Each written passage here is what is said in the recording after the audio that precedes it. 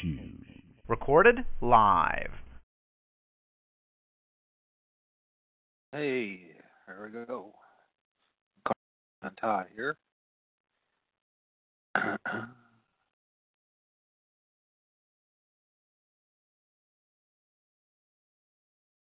Hello.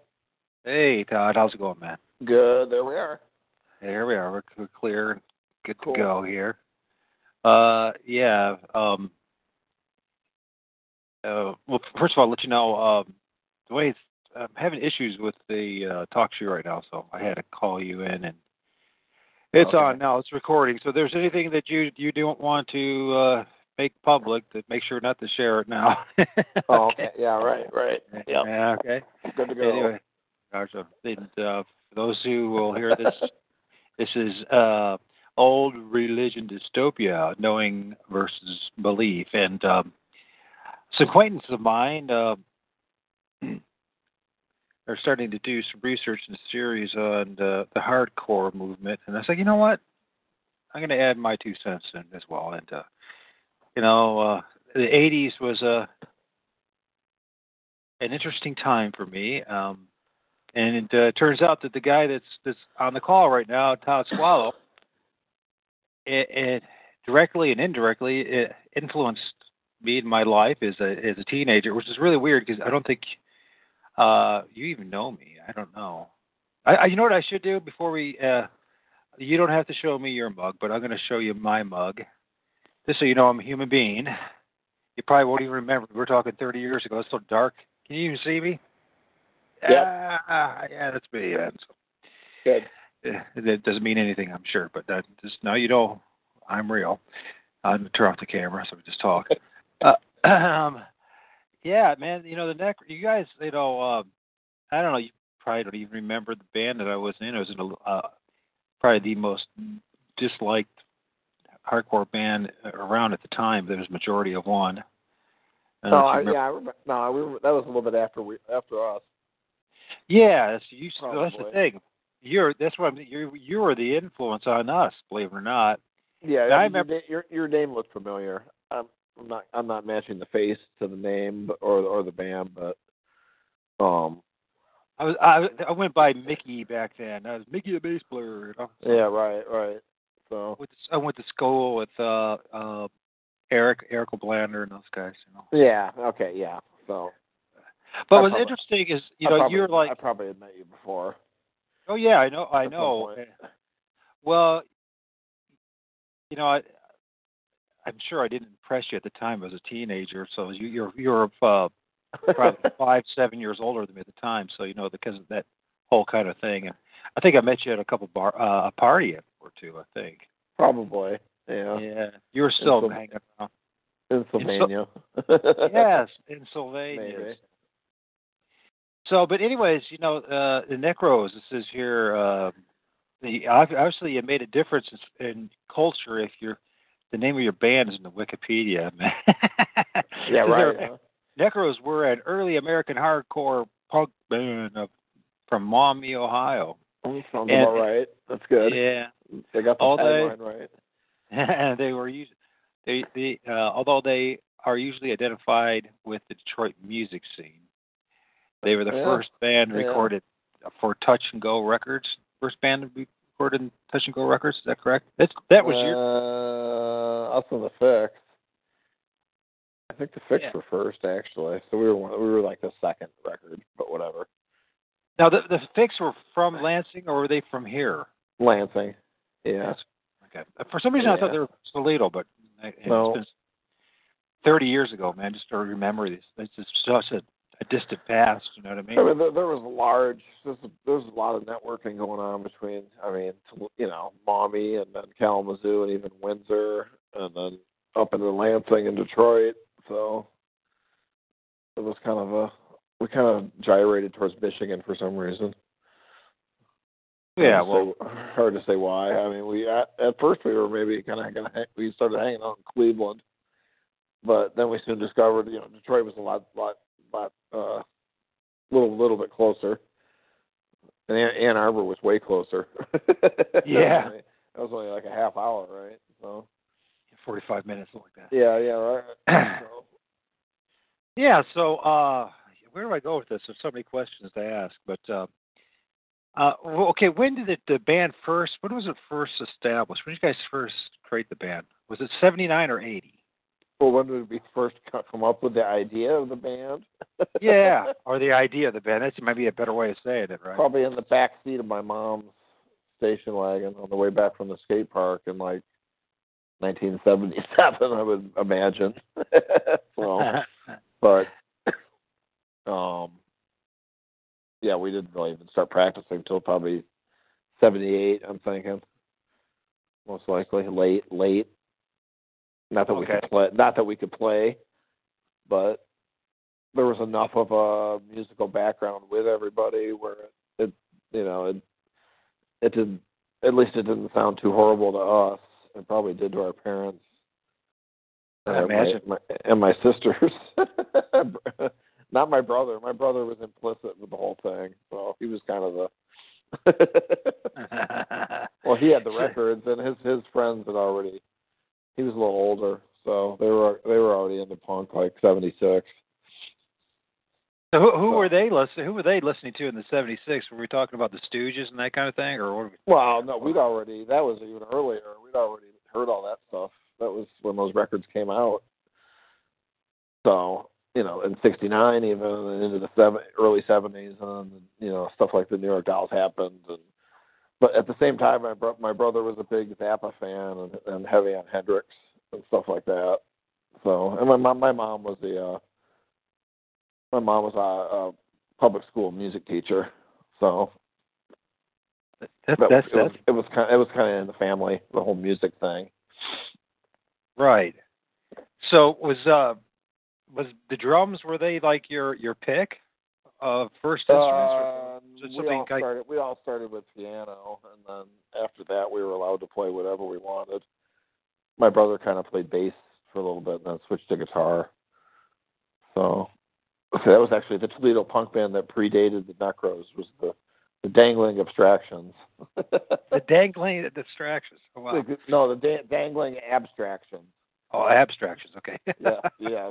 Which was my brother on guitar, and this guy Tommy Good on vocals, and Wade on bass, and I was the default drummer because nobody else could play drums. So. Well, that's what I was going to ask. Is why did you end up being the drummer? Was it because at the end of the day you were? Well, yeah, right. They knew I could. At least I could play like a Ramones or a Heartbreakers song. So that was and that was pretty much the set. The set was like, I don't know. It was like Ramone. It was like some Heartbreakers tunes and some Ramones songs and maybe a couple Dead Boys and some Stooges songs, I think.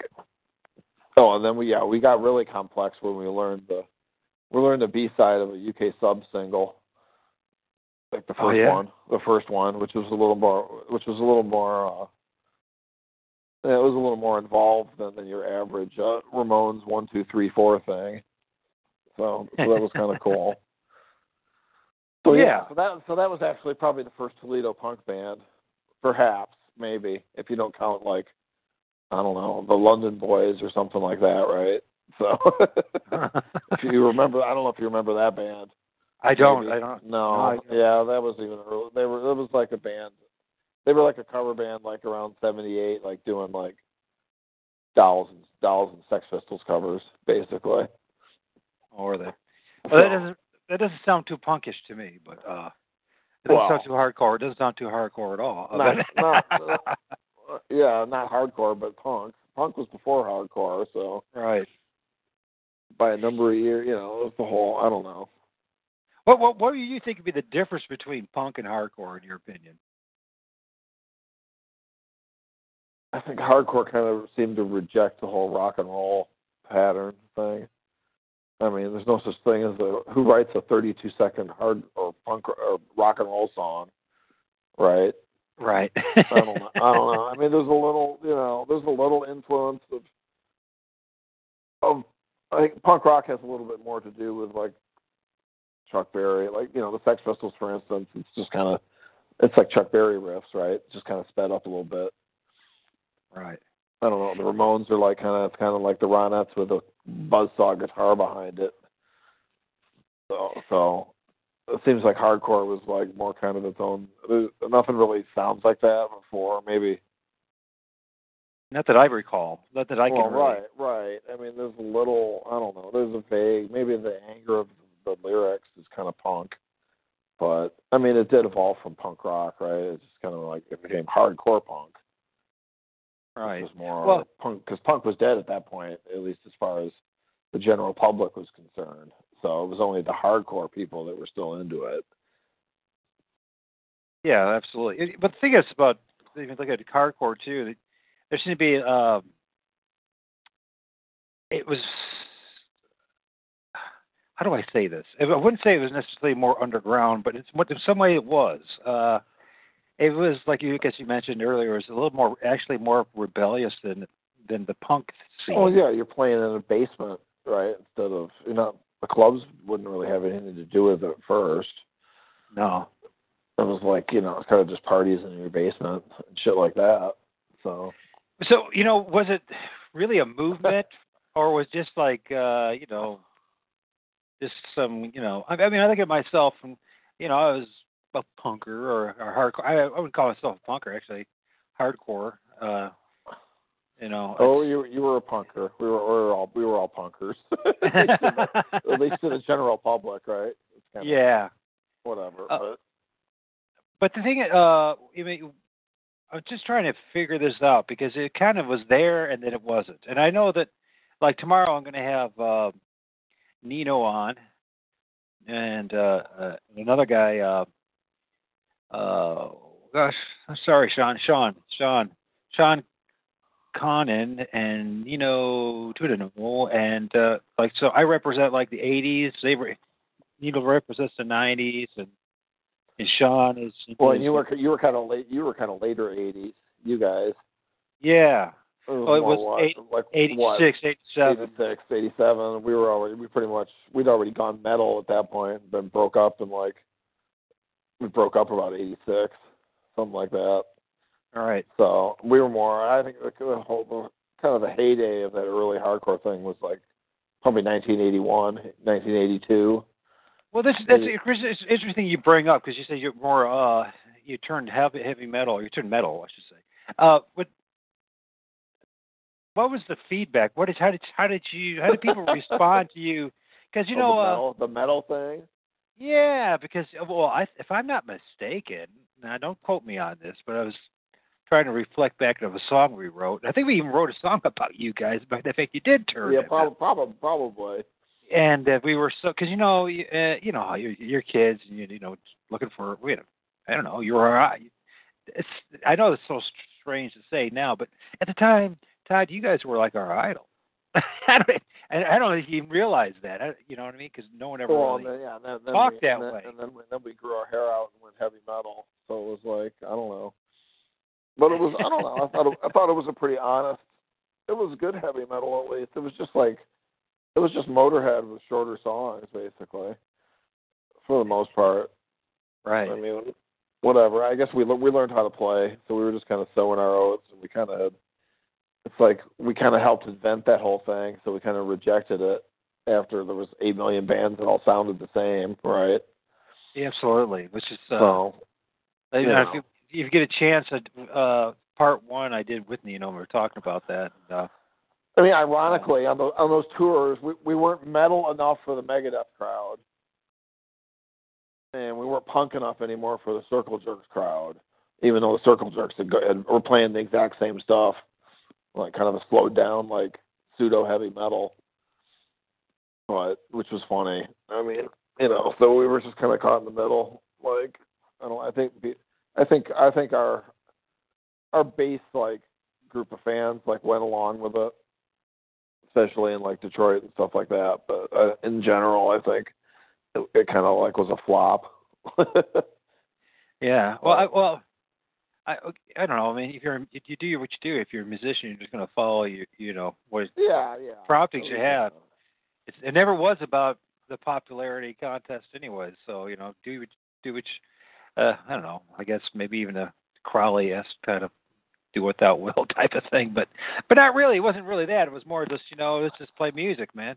Let's just play music. But but the thing is, looking at, let's go back to the beginning here. So you say you guys really started the Necros 77, 78, the concept, and really, when you guys start? The first show was at the Brass Bell on Bancroft. There used to be the bar there on campus. Right. I don't know, Pub University is probably what you remember it as. Remember that place? I do remember that. I remember it was Cypress Lounge. Halloween 79 was the first Necro show, actually. At least in a public place. Besides from my mom's basement. Wikipedia just needs to update their history of you, because they say you were formed in 1980. Yeah, it was a little later. So I'd say the band probably actually, we probably played our first practices like probably the summer of '78, I would imagine. Just kind of fucking around. Well, yeah. Tell me about this. How did you guys meet, and what was the so everybody met at church in Maumee, probably. Which is really funny. That and maybe skateboarding, one or the other. Hard to say. Right. Like maybe everybody. I don't know. I think everybody. I know Corey went to my church for sure. And then I think Andy and Barry kind of did, but knew people, so they kind of hung out with the youth group, which was which was like they go to like the roller rink and stuff like that. Yeah, I remember the roller rink. That was way back then, man. Ohio Skate, yeah, on Reynolds there. So. Oh my gosh. And I think I remember Barry and Andy at a skateboard demo at the library in Maumee. They had like kind of a pseudo skateboard team, and they did like a demonstration at the library and stuff. And then I later ran into them at Soaring High, the skateboard park that opened. So it was kind of skateboarding was kind of the catalyst, and through that, everybody kind of like music was kind of like part of the whole deal. Right. But so part of the deal was if you're going to be a skater was to maybe we should start a band type of thing, and or at least had to be into music, right? And then then the punk thing kind of happened. So, but we were already into like heavy music at that point anyway, albeit more kind of like Sabbath and Nugent and stuff like that. Yeah, well, that's one thing I noticed too, that a lot of folks were. Have you noticed a lot of folks in the hardcore scene or the punk scene, whatever? A lot of them actually didn't even listen to punk. A lot of them were more influenced by Sabbath. That's what I was thinking.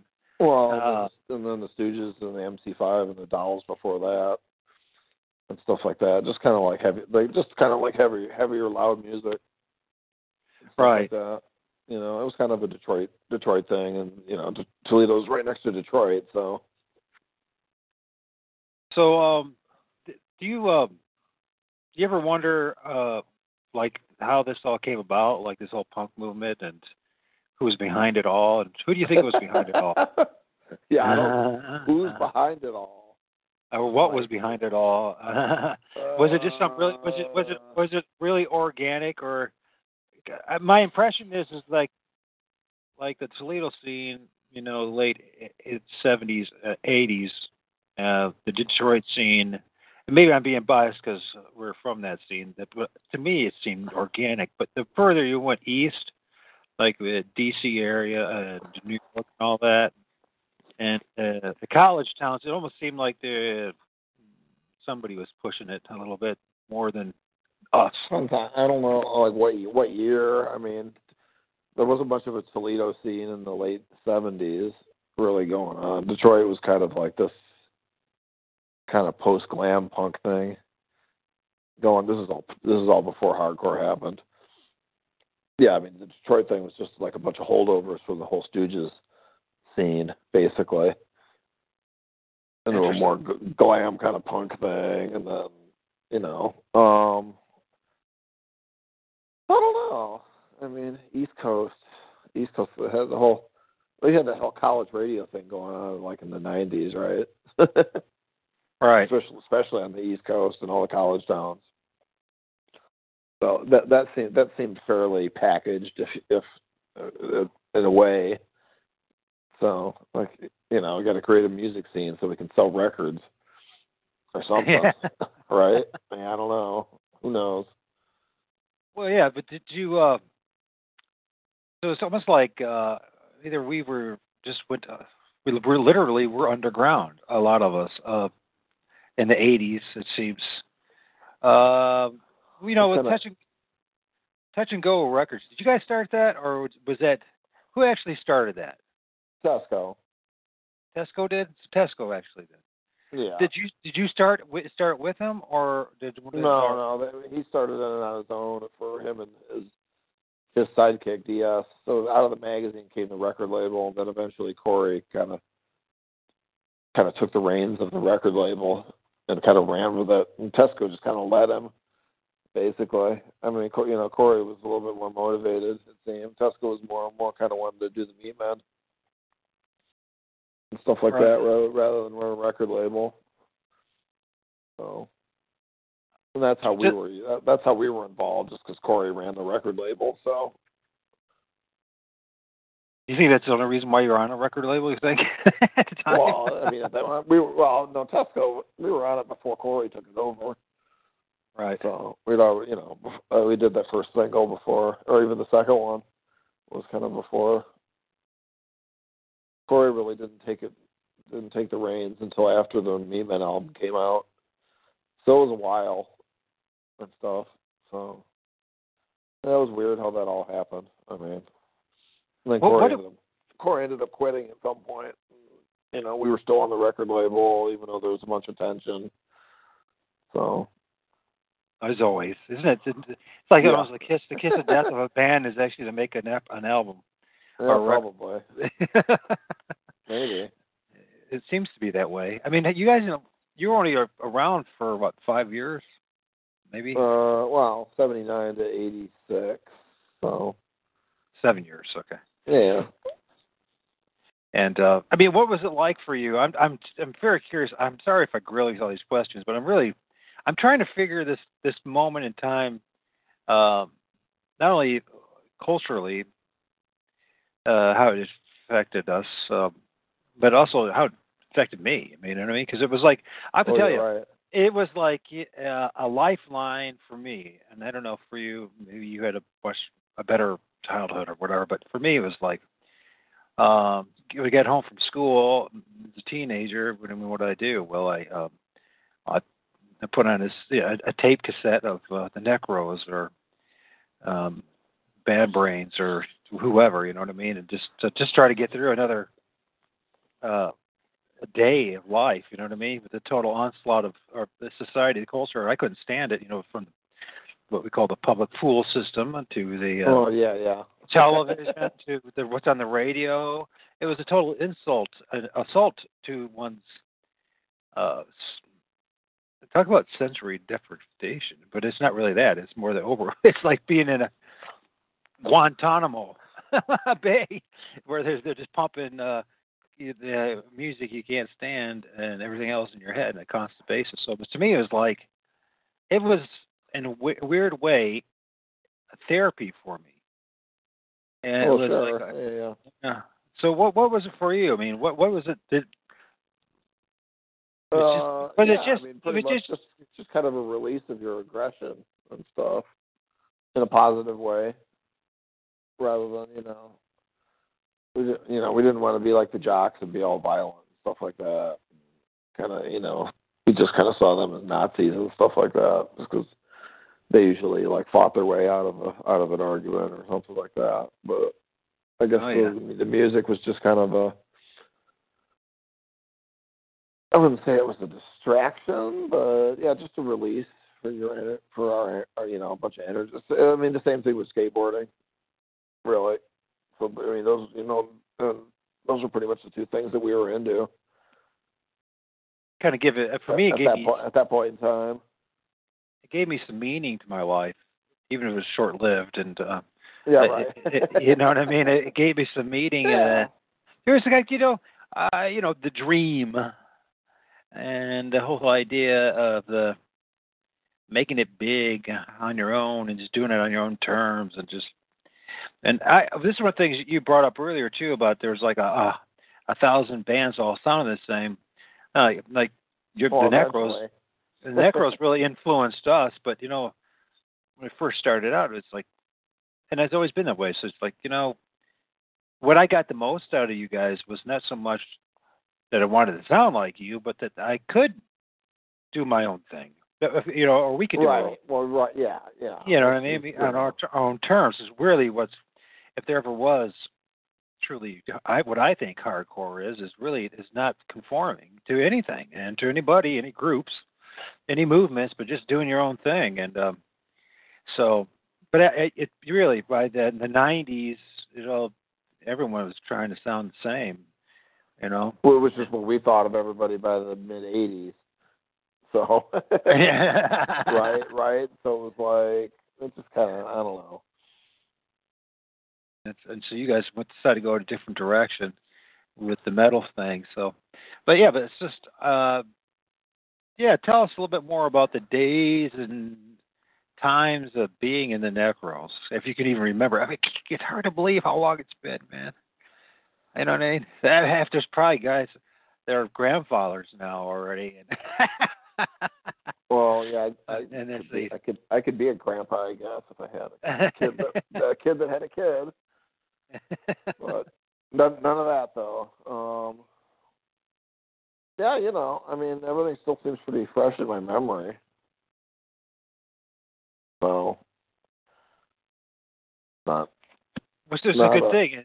It means that it had some warm and positive meaning. Oh, sure.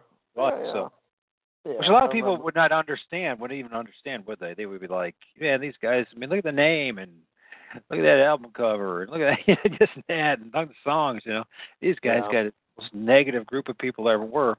And I don't know, maybe you were at the time, but I don't know, you look back at it, it's like, there was something magical about it. And so tell us about that if you can recall. What was the magic? Oh, I don't know. Shit. It seems like everything just kind of happened.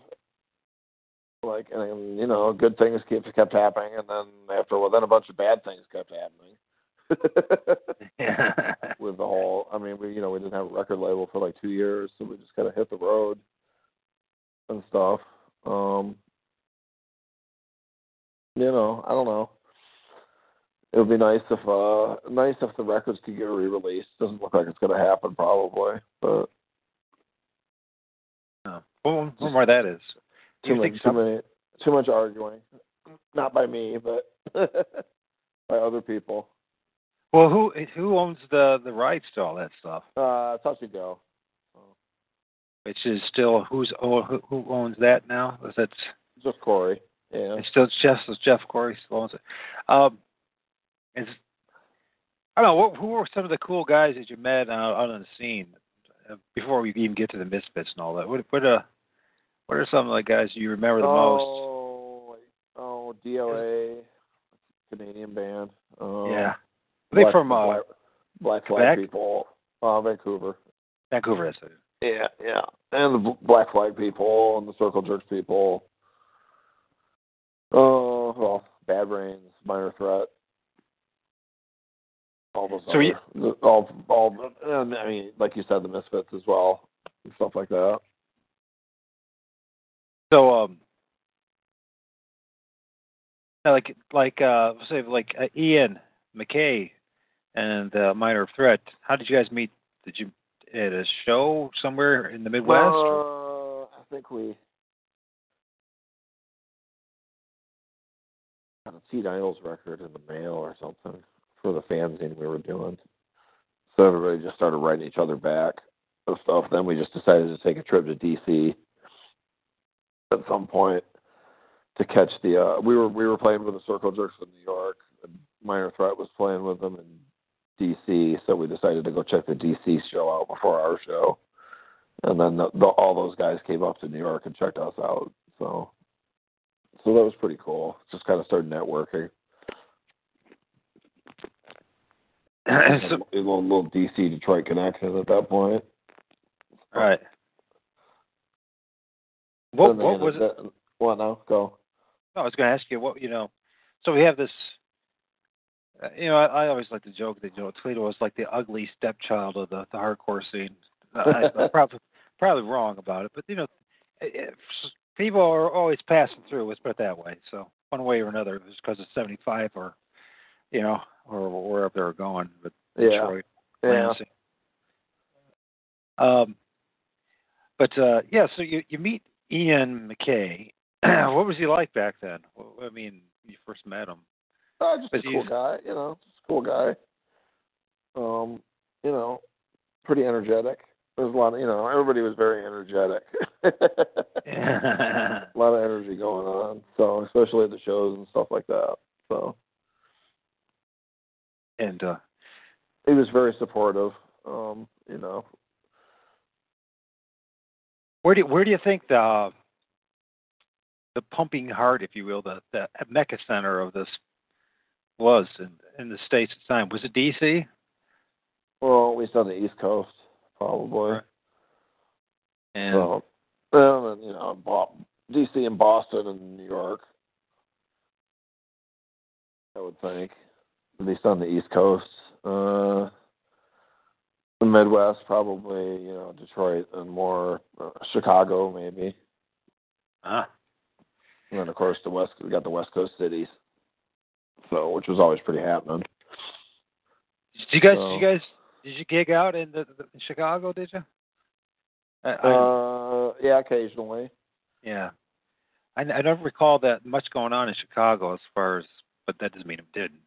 I don't recall. Well, it depends on. You had the whole Touch and Go ended up moving there, like by the end of the '80s. So that whole thing kind of started happening with like Big Black and the Jesus Lizard and stuff like that. Right. And of course you had the Hyenas like still on Touch and Go, even though they were from Detroit or Ann Arbor. So. Well, I would remiss if I don't ask you the question about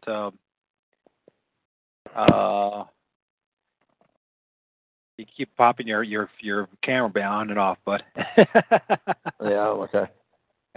Unless you want me to look, we can look at each other if you want. What was I going to ask now? Oh yeah, the Misfits. Now, part of the thing that you're known for is you guys playing and opening up for the Misfits and that kind of thing, right? And that's apparently did you play drums for the Misfits as well a couple times? They didn't have in New York City, and the Necros were opening. They didn't have a drummer at the time, so basically they needed somebody to sit in for the show. Was already booked. Googie had already quit, so I kind of went to New Jersey for a few days early and just did practice the set a couple times, and then just did the show. So right. I'd played a sound check before, a few months before anyway. So I think they figured I could handle it. So it wasn't a problem really. No. I just, that's one of the things that you see on the Wikipedia as well, and right. People. Hey, Todd Swalla is famous for playing drums for the Misfits. And then the last show too, the show in Detroit with the last Danzig show. So when the drummer that they had couldn't make it through the set, so he was kindly Doyle escorted him off stage into the back, and then the Necros were opening for that too anyway. So I was already there.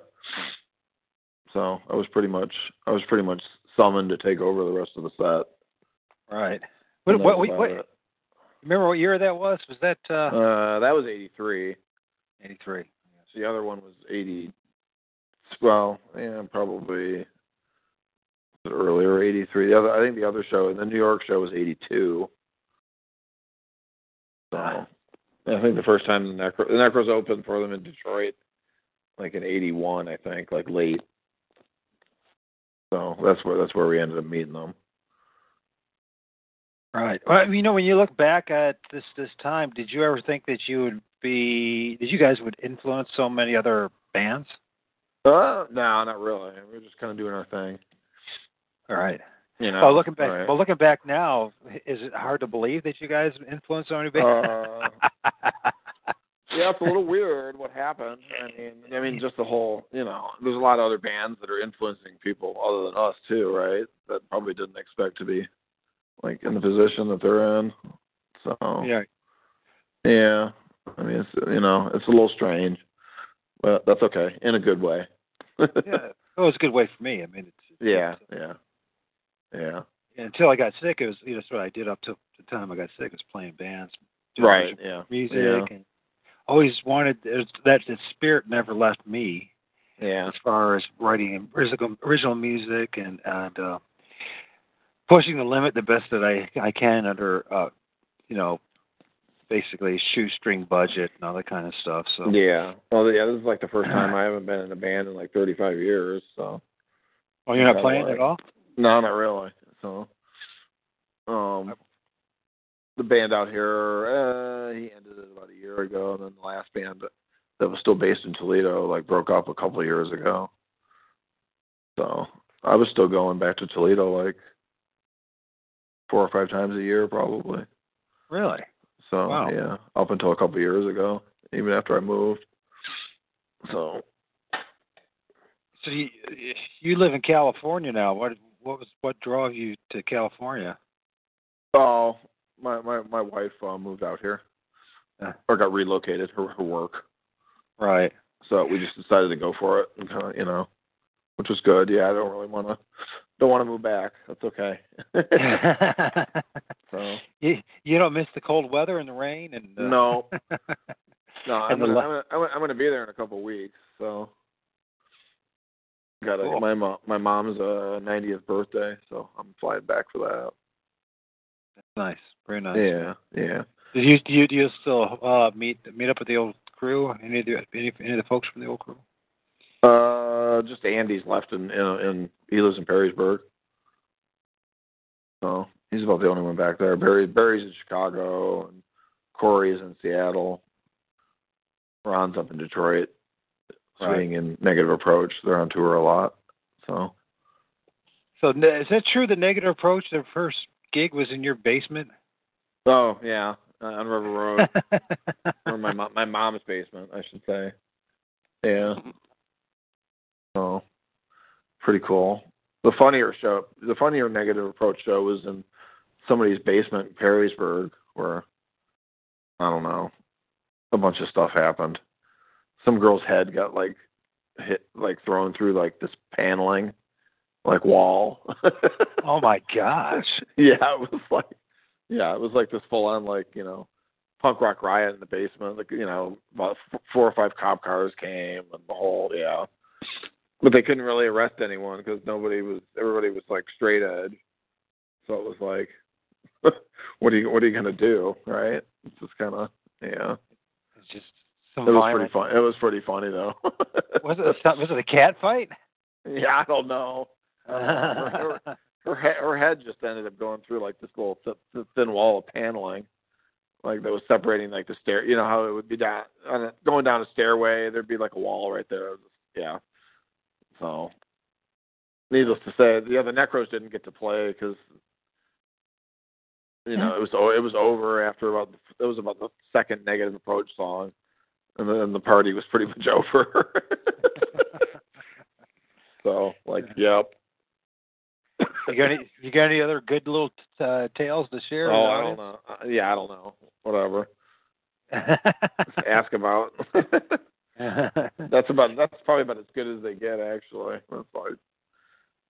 Nobody's even playing in a club at that point. It's just playing stupid little parties in basements. So. Did you guys play at the Cypress Lounge? The Necros never did. I've played there before in other things, but yeah, the Necros never ended up playing there. Because I know I guess at our time there was a little punk scene going on there. Oh yeah. I know one of my joke bands opened for the Descendants at the Cypress. I'm pretty sure. Doing I don't know, we just put a bunch of covers together and stuff like that. So Steinberg was booking those shows usually. Yeah. So it was easy. He was pretty easy to manipulate. John wanted to get on the bill. Yeah. Yeah. He was. I remember. I tried to get a hold of him. Remember he got all of a sudden him and Mark Michaels they were making commercials and little jingle. Oh, that jingles. whole thing. The Mountain Dew thing where they made a bunch of money off of it. Yeah, I remember that. How did they? How did they make so much money? Oh, I don't know. Yeah, they just marketed something, and Mountain Dew ended up using it for a commercial. So. And then MTV, they used some of their stuff on MTV. Yeah, I think they did, didn't they? Something. Yeah.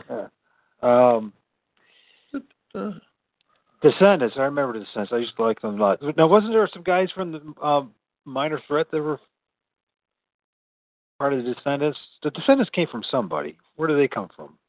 Which band was the drummers from Black Flag. Sometimes. That's it. Yeah, Bill, the drummer. What about? They were on the Minutemen's label.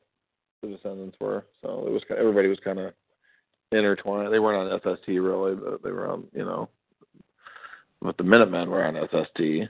So it was just kind of that, that whole it was the Black Flag crowd. Well, that's what I was going to ask you. What about them? I know you opened up for them or played a couple gigs with them, right? Oh, I don't know. We probably played with them about 8 or 9 times, maybe 10, about 10. Yeah, something like that.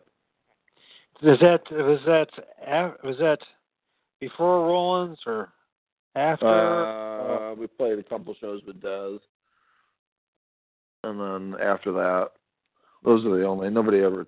They never toured with Ron or Keith really. So yeah, so a couple shows with Dez, then a bunch of other ones with Henry. Right. So they actually opened for us once, and on Christmas Day, it was us and the Misfits playing in New Jersey, and then Black Flag wanted to be on the bill, so they ended up going on first, which was kind of cool. It's sweet. Yeah. Yeah, were you guys good friends then with the Black Flag? Yeah, they always wanted us to open, at least for a number of years there. Probably until, I don't know. I don't want to talk about any Black Flag politics. Oh no, it might incriminate me. Oh yeah, that's okay. Yeah. I can understand that. I think we were looking at SST for a while as a label, but then word got out that they didn't really pay anybody. So it was kind of like, we were just kind of like, we don't want to be on a record label that doesn't pay you. That would suck. Right. So. Well, what was Des like? Oh, he's cool. Yeah. Was he pretty cool? Was he Totally cool dude. How did he pass away from? Was it a drug overdose or was it? He didn't pass away. Well, what happened? How's the rumor is that he passed away? What happened? He was sick. I think he had cancer and stuff. Yeah, he didn't end up passing away. He's okay. He's still. I think they're waiting to do Flag is waiting to do a tour here after the Descendants are done with their tour or something. Okay, so they're still banging it out. They're still doing it, huh? Well, Flag, as Flag, right? That thing. It's not Black Flag. It's Flag because they can't use the Black Flag name. But Is this has anything to do with Henry at all? No, it's Keith. Okay. It's Keith and the guitar player from the Descendants, and Billy from the Descendants, and then Chuck and Dez. Just doing Black Flag songs as Flag though. They've been doing it for it's been about 5 years now. Really? Yeah. Well, I have to tell you, I totally, which sparked Greg Ginn to do a Black Flag tour a couple years ago with Ron, the guy who sings on Jealous Again, which was interesting. I didn't go see it, but people said it was really strange. I don't know. Yeah, I mean, Greg ended up playing like a theremin on stage and stuff like that, like doing just a little bit of weirdness. Huh. So who knows? Yeah, I didn't see it. You can see it on YouTube if you want. It's all on there. So there's some good flag stuff though on YouTube. So it's pretty authentic. I mean, the guitar player plays like, you know, a Dan Armstrong, you know, through whatever. I mean, you know, this is just a Black Flag cover band, I guess. I don't know. Sounds pretty cool to me. So. Well, how did Henry Rollins get involved with Black Flag? Do you know? Oh, he'd already met them, like in DC and stuff when they were on tour. Did he kind of just like?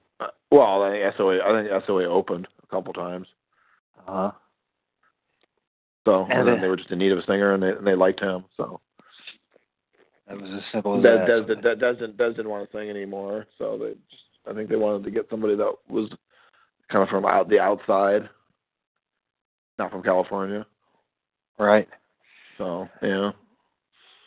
Okay, and I'd also be remiss without talking a little bit about Tesco V.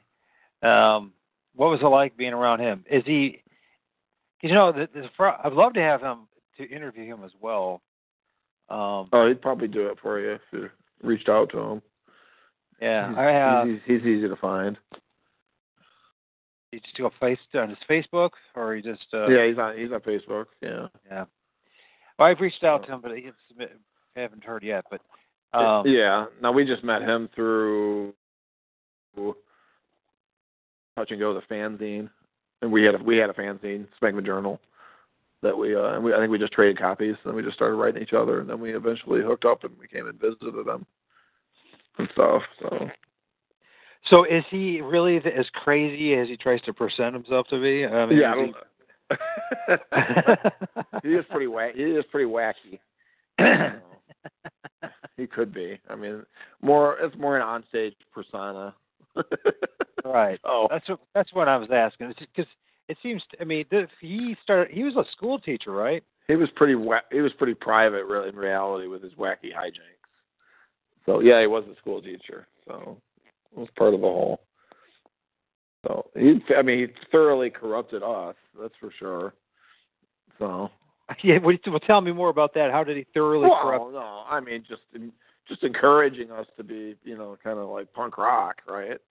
Just be as right, yeah. So was it just being obnoxious, or was it? Yeah, pretty much. Trying to be as obnoxious and as punk as possible. Right. Well, you know, it's an important thing, and you see a lot of these people, and you know, there's the younger crowds that have been influenced one way or the other, and like you brought up a stage persona, and you know, a lot of it was not necessarily real as say the fan may think. You know, in other words, right. You know, yeah, we weren't really promoting a lot of these. Maybe not to the degree that people thought. You know, we weren't really the ambassadors of decadency that the begging, or maybe played the part to be. But you know what I mean? Most guys that I knew, that if you ever got to know them, they were just like everyone else. You know, same old problems, same old issues, same old everything. So they just were in a punk band. That's what they did. You know. Yeah. Just like some guys played, I guess, you know, on a softball team or whatever. We played punk, you know. But I guess eventually that's what it turned out to be. But I think in the beginning there were some motives behind it all, and it was a rejection, but it was a rejection from mainstream. It was a rejection. Well, yeah, and Tesco's dad was the superintendent of schools or something, like in Lansing there. So yeah, he was pretty. He was definitely trying to rebel against that. You think it was because of his dad, the influence of his dad? Oh, yeah. Well, yeah. I mean, yeah. He was definitely wanted to be the exact opposite of what his dad was. He had like I don't know. he had like a 2-foot afro in like 1974, right? So that's hard to Right. believe. Well, That's so hard. Right, and he was like, heavily into like glam, and majorly into drugs and stuff. At least the right drugs, at least.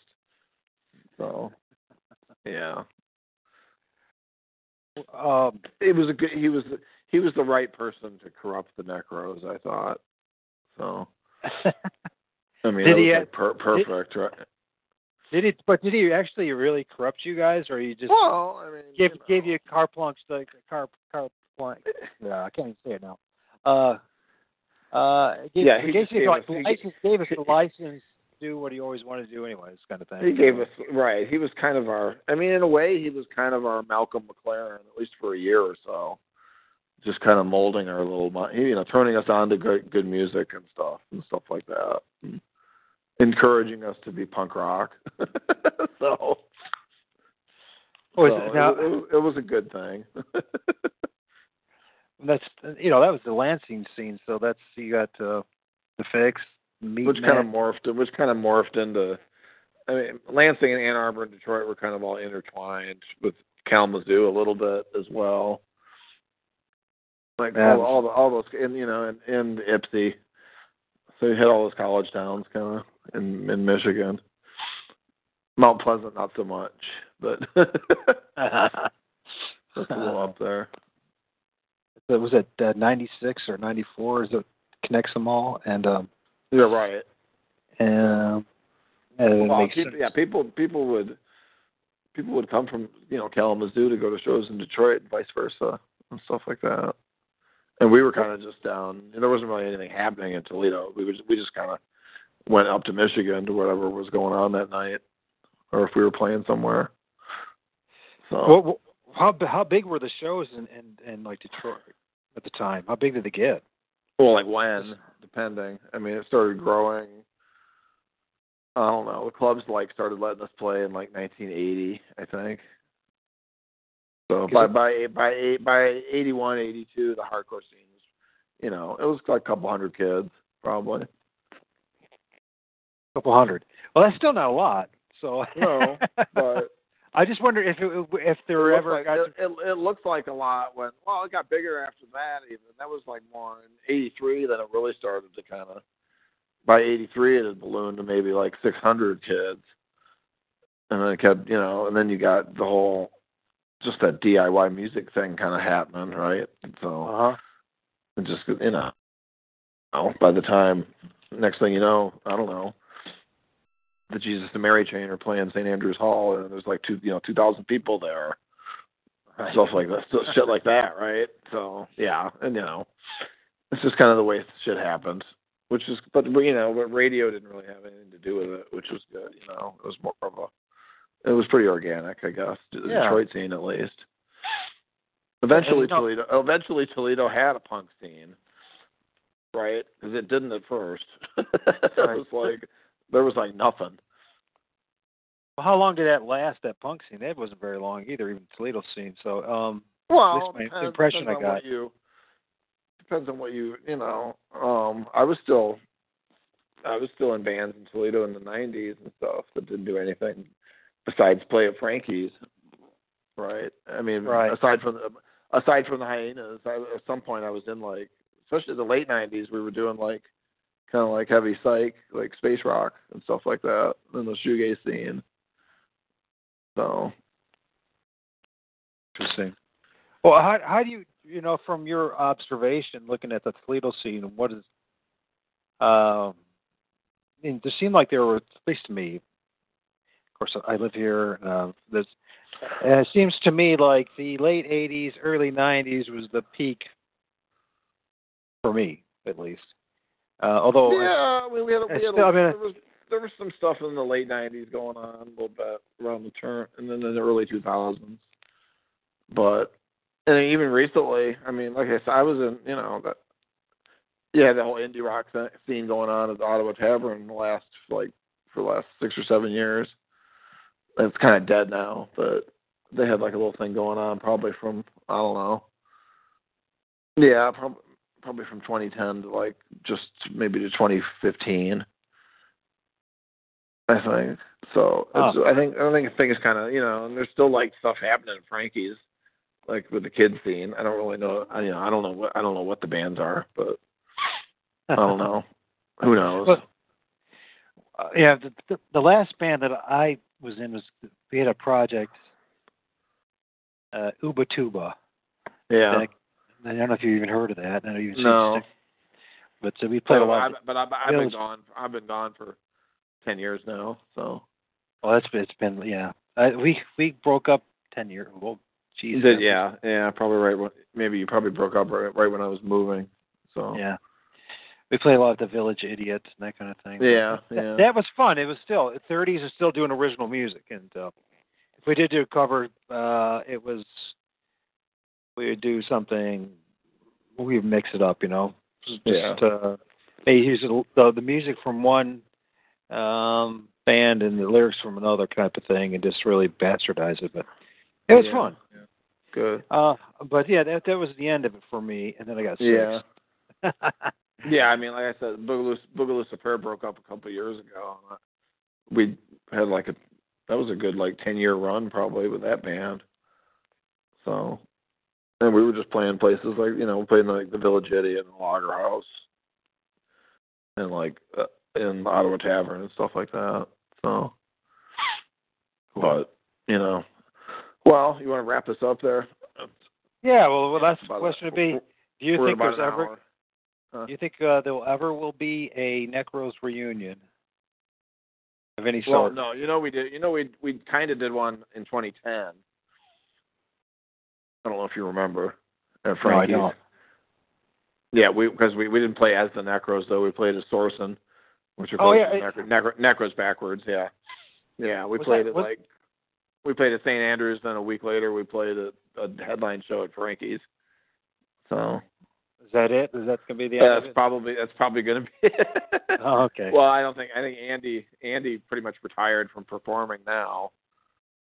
So it's just me and Ron, and Barry's retired from performing. He wasn't going to do it anyway. So yeah, I don't think it's going to happen. Raj. Hey, Todd. That's okay though. I do appreciate you spending time with me, and hopefully we do it again. Oh, no problem. Yeah. I guess I'm getting to be old. I don't know. Yeah, aren't we all? Yeah, I'm 40. I'm 49, and it's just yeah.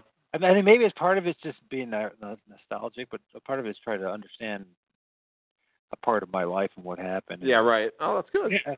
And what happened to everything else, Yeah, if you want to do round 2, let me know. So absolutely, let's do it soon, man. So, sounds good. Cool, man. And if you have any anybody that might be game for it, in the scene or from that time. Well, try to reach out to Tesco. I'm sure he'd probably. Yeah, I'm going to do that. Wouldn't mind doing it. So he's usually pretty personable about stuff like that. So. Is he still living out West Coast too? He was living out. No, I think he's. Didn't he live out in Seattle for a while, or was it? I don't know where they are. Where are they? They might be back in Michigan. Okay. Actually. I know he wrote a book a couple of years ago. Right. Yeah. And then they did the Touch and Go compilation book of all the fanzines. So, which is pretty cool. Oh, interesting. Yeah. I do appreciate you spending an hour. No problem. Yeah. Like I said, let me know if you want to do it again. Absolutely, man. Stuff. Okay. Take care. All right, man. Take care, Todd. Bye. Todd Swalla from the Necros, folks. And, check it out.